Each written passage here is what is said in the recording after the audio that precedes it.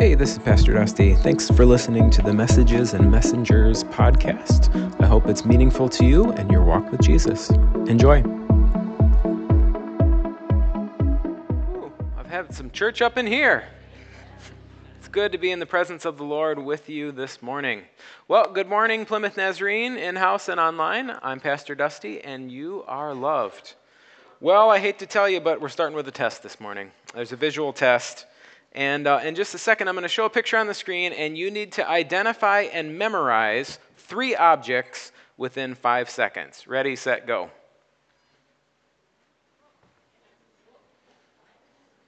Okay, you got your 3? You got more than 3? If you have more than 3, we need to have a conversation about honesty. So this is a computer-generated image of familiar nothing. It looks like a lot of things in a dirty room, but none of it's real. None of it is really anything. It looks like things you would see in a closet or in a basement, but there's no real substance to it.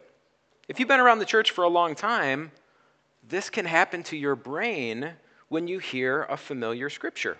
When you hear somebody say, open your Bible to John 3:16, you hear, and you just stop paying attention. It's so familiar, we can actually miss the substance.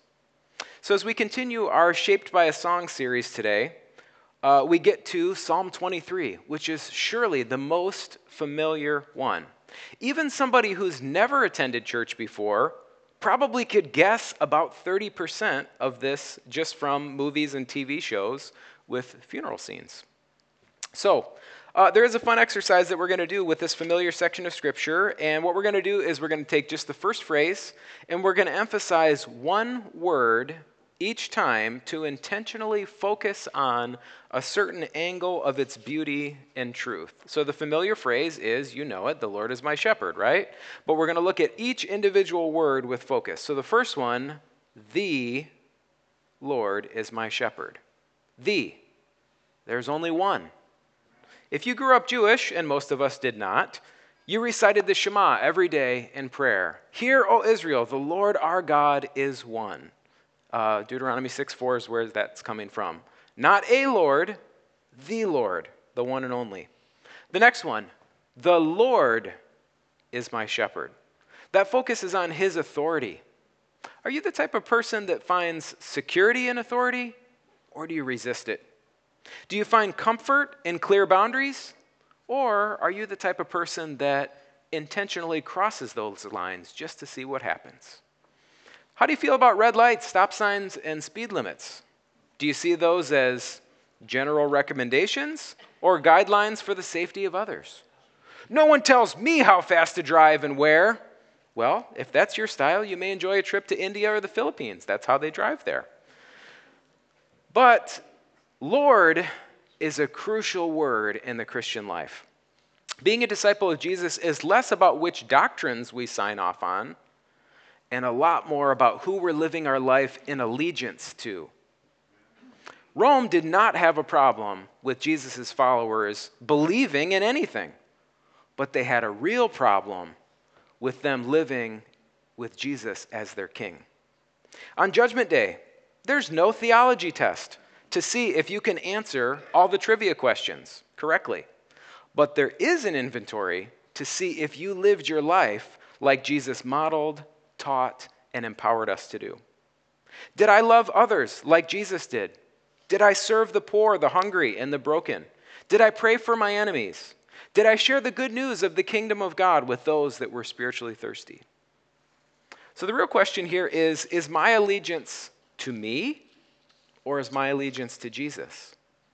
Am I setting the priorities on my time, talent, treasure, and influence? Or am I allowing God's word to set those priorities in my life? Who's running the show? Who's calling the shots? The next focus, the Lord is my shepherd. God is. Not just was, not just someday will be, but currently is. He didn't just used to do miracles. It's not just someday the kingdom of God will be real. He now is. What do we sing at Christmas? Joy to the world, the Lord is come. Is that just bad grammar, or is it a deep theological truth? Maybe both. The Lord is my shepherd. That's personal.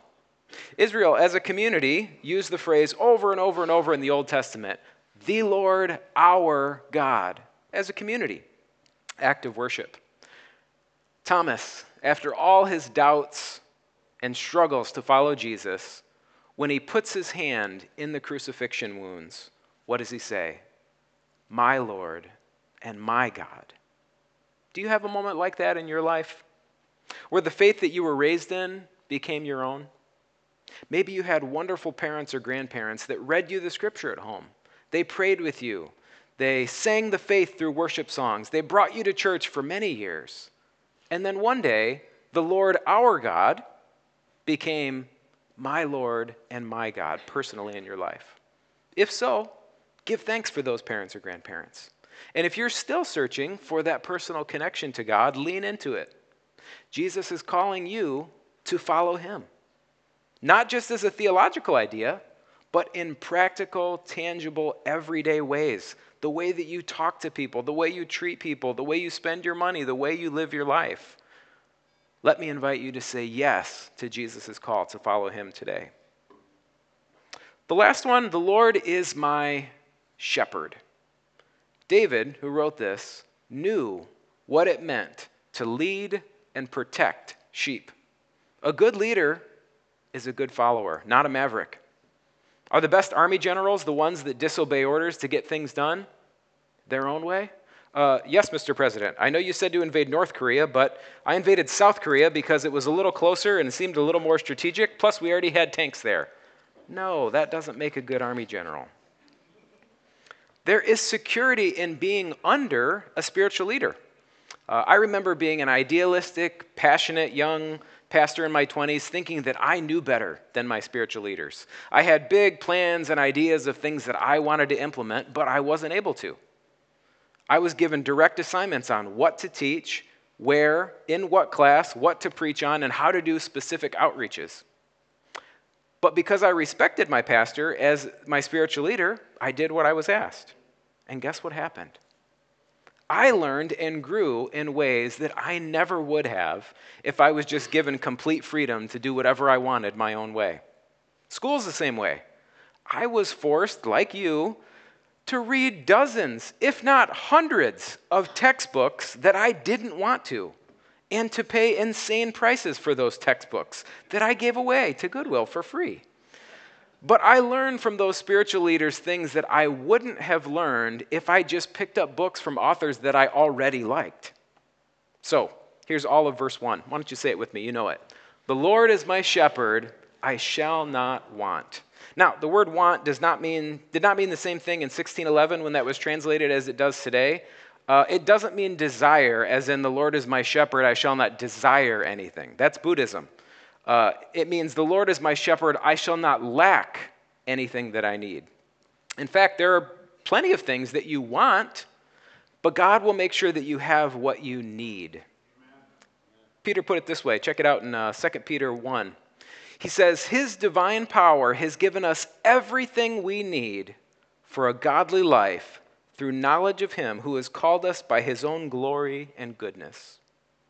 Through these he has given us very great and precious promises, so that through them you may participate in the divine nature, having escaped the corruption of the world caused by evil desires. Oh, this is so good. He has given us everything we need. Why? So that we can get lazy and complain about the things we don't have? No. Look at that verse again. So that we can participate in the divine natures. As followers of Jesus, we allow the Holy Spirit to work in and through us to establish the kingdom of God on earth as it is in heaven. That's the gospel. That's what we're here for. That's our purpose as believers. Let's go on to verse 2. He makes me to lie down in green pastures. He leads me beside the still waters. He restores my soul. He leads me in the path of righteousness for his name's sake. Close your eyes for a minute, and when you picture green pastures, what image comes to mind? Well, you may be surprised at what David was talking about.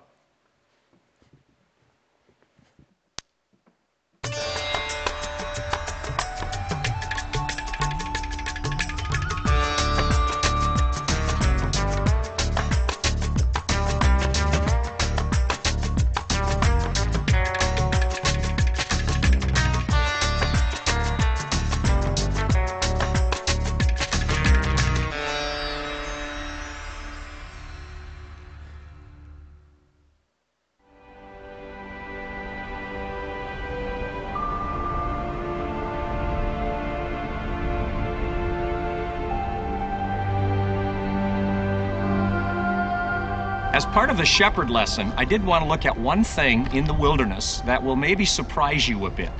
Believe it or not, this is called wilderness, midbar, but it's also called green pastures. Now, when you take a Westerner here the first time and you look at this, you find people say, well, I don't know that I can go there, because the Psalm 23, the Lord leads me into green pastures, has been pictured as belly-deep alfalfa. Well, you haven't seen any belly-deep alfalfa. And from biblical time to today, it's rare to see a flock in the farm country. There isn't a lot of farm country in this culture, and so farmers kept the shepherds out as much as they could.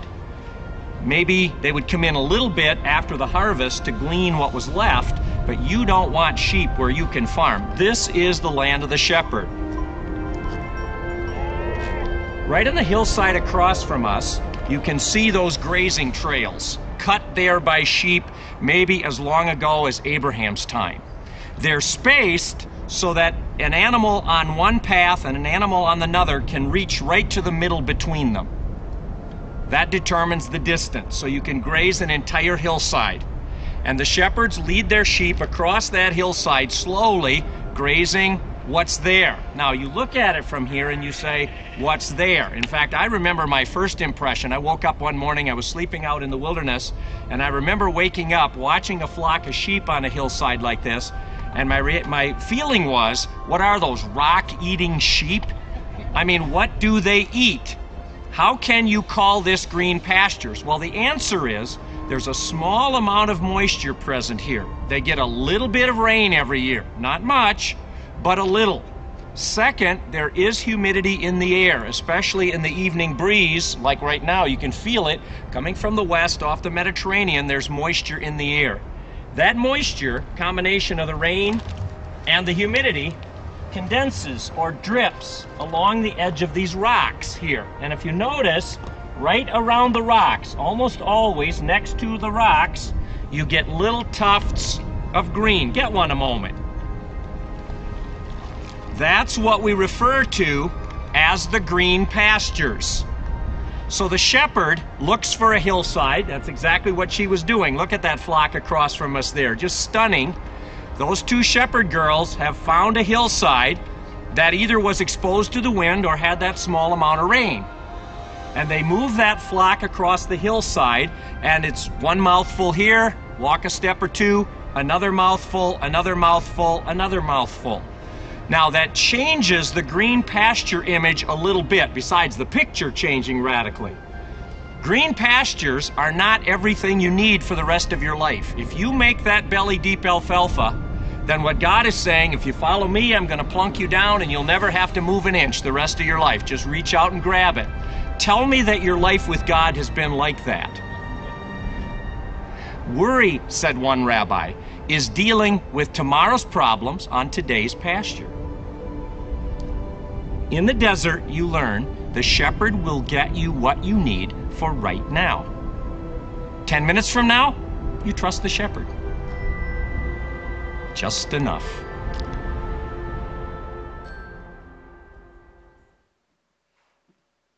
It's hard to say it better than that guy, so we just watched the video. So how were those sheep fed? One bite at a time. They had to trust the shepherd. They had to keep moving forward when all they could see was rocks. Oh, if you get it early, I won't have to preach as long. How did God feed his people in the Old Testament when all they saw was desert? Manna. One day at a time, they had to trust him for their provision. How did Jesus teach us to pray? Give us this day our daily bread. Not weekly, not monthly, not quarterly, daily bread. As good as it was, you can't rely on last year's spiritual food, let alone last week's church service or even yesterday's devotional. We need to feed daily on God's presence. Let's read that one more time, verses 2 and 3. He makes me to lie down in green pastures. He leads me beside the still waters. He restores my soul. He leads me in the paths of righteousness for his name's sake. Hey, raise your hand if you've ever chopped down a tree with an axe. Any George Washington Juniors here? It's kind of fun, and you should do it at least once in your life, though I think legally you are supposed to have a beard and a flannel shirt while chopping it down, so please be aware of that. So one time as a kid, a big tree fell down in our backyard, and I was chopping it up into smaller pieces so that we could, move it out of there. And as I'm a few dozen swings in, the axe head flew off into my neighbor's yard. So thankfully, not through a window, but it was still a little concerning. So fast forward 20 years later, and my parents are out of town on a work trip, and I stopped by to collect their mail, as a good son does. But there was an ice storm the night before that knocked down a huge tree right in front of their driveway. So I pulled my Jeep over to the side of the road trying to figure out what to do. Of course, I did not bring a chainsaw with me to collect the mail. So I went into their garage to see what I could find. Lawnmower, no. Air compressor, no. Hey, what's this? It's the old axe. Now, don't worry, I reattached the axe head with a few wraps of electrical tape when I was a 13-year-old, so I'm sure it's fine 2 decades later. So the problem here is that they lived off a busy street. So if I was chopping the tree towards the road, there's a really high chance the axe head is going to fly into oncoming traffic, which isn't ideal. But I also can't stand in traffic and chop towards the house because then the axe head could fly into their picture window. So, but I also can't leave a tree blocking the driveway. Now, unfortunately, I don't remember how we solved the problem, but I imagine it probably ended up with some more friends, some chainsaws, and some truck beds, maybe even a few beards and flannel shirts. But the point here is chopping a tree with an old, barely taped together axe is not the best way to chop down a tree. A sharp axe is better than a dull one, and a chainsaw is better than an axe. But any of those tools require something very important. They require preparation. It takes work to keep your tools sharp, clean, and when an emergency job comes up, you are ready to go. You know what preparation is in the spiritual life? Rest. Rest. When was the last time you enjoyed a quality nap? Now, a quality nap is like 20 to 30 minutes, and you're refreshed and you're ready to tackle the rest of the day. That's rest. That's preparation for productivity. Compare that with laying on the couch for 1 to 3 to 5 too many episodes of a show that you barely enjoy on Netflix, and now you're feeling too sluggish to actually do what you wanted to do for the day. That's not rest. That's lethargy. Our bodies need a rhythm of rest and production. Rest and production.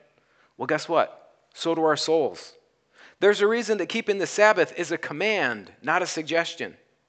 It's easy to get in the routine of working and not resting, or to get in the routine of resting and not working. And both are tragic mistakes. Our most meaningful work comes from working very hard and then taking appropriate rest. The low volume grind is what is a real killer. Not working very hard, but all the time. That's what burns you out.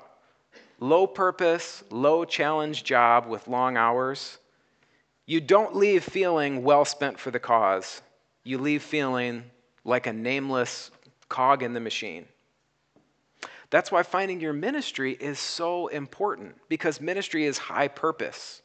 You may have a long day of serving or difficult work on a project, but you're investing in the spiritual health of generations that will outlast you. You're making a difference both now and into eternity. You can collapse after a 6-hour children's event, a construction day, or a missions project, exhausted with all you've given that day, but knowing it was worth it for those that had a life-changing encounter with Jesus. Look at verse 4. Yea, though I walk through the valley of the shadow of death, I will fear no evil, for you are with me. Your rod and your staff, they comfort me. You prepare a table before me in the presence of my enemies. You anoint my head with oil. My cup runs over. Now, we often hear this at funerals, and that's a little weird because it's not about death. It's about the shadow of death, a time of intense trial. Have you been in a season where you felt overwhelmed with the heaviness of the shadow of death? surrounded by your enemies, people that actively want to do you harm? Well, David sure had, and many times. So what was his reaction here? Well, 4 things. Number 1, I will fear no evil, for you are with me. The evil didn't go away, but God's presence was more than enough to protect him. Don't be overcome with evil, but overcome evil with good. Number 2, your rod and your staff, they comfort me. Wait a second. What does the shepherd use those tools for? It's not petting the sheep. It's not giving them treats when they're good. It's disciplining the sheep when they don't listen to the verbal commands of the shepherd. God will start with a still small voice to direct you quietly and respectfully and patiently. But if you ignore him, he has no problem bringing out the staff to knock you in the right direction. But don't let it come to that. Learn to discern and identify and obey God's voice even when it's quiet the first time. Number 3, you prepare a table for me in the presence of my enemies. God provides sustenance for his people even in the midst of trials, not just when they're over. Here in David's life, the enemies didn't go away, but God still fed and provided for David, and he will still feed and provide for you. Number 4, you anoint my head with oil, my cup runs over. This is a callback to what happened very early in David's life. He was anointed king very young, but there was another king at the time, and that's not how that works. It's like being sworn into office as the president and then not moving into the White House for 15 more years. Meanwhile, the current president is hunting you and your cabinet while you're hiding in caves. That's what happened in David's life. So David is clinging to this promise. He knows that God is up to something big in his life, even if his situation at the time does not look good. I've been there. Have you? One ministry dream I had took nearly 12 years from an idea, a dream that God gave me, to completion. 12 years. Not a month, not a year, 12 years. I prayed, shared, dreamed, partnered, and planned, but God didn't give me the green light for over a decade. Well, guess what that developed in me? Patience. All right, let's finish up this familiar song and be shaped by it. Here's verse 6. Let's read this together. Surely goodness and mercy shall follow me all the days of my life, and I will dwell in the house of the Lord forever. This psalm is an invitation to dwell in the house of the Lord, his presence, not just eternally after you die, but starting right now. The abundant life that Jesus talked about, eternal life, everlasting life, that's the kingdom reality here and now through eternity. And it starts with a relationship. I'm going to invite the worship team to come back up. We're going to celebrate communion together today. And I'm going to invite Pastor Jeff and Pastor Matt. So Jesus invites us to the table to share in his sacrifice. At the Last Supper, he invited those that he loved. But he also invited those who were confused about who he really was. And he even invited those that would betray him within the hour. Jesus made space for each of them. He washed their feet. He served them, he fed them, he taught them, and the next day, he died for them. But that's not the end of the story. A good teacher dying for his friends is an amazing story. But that's not all the gospel is. We're here 2,000 years ago because the Messiah, God's anointed one, took our punishment, our sin. He took it on the cross. He defeated death in the grave, and he rose again on the third day. He brought life and immortality to light through the gospel. That is a shepherd worth following. So let me invite you to stand. We're going to make 2 lines, and we're going to receive the communion elements. Pastor Matt is going to run upstairs and around, and if you're less mobile, he will come serve you. And let's come to the presence of the Lord at the table together. And then please hold on to the elements till we can all partake together. Thanks for listening to the podcast today. You can hop over to PlymouthNazarene.com to connect with us further. Thanks.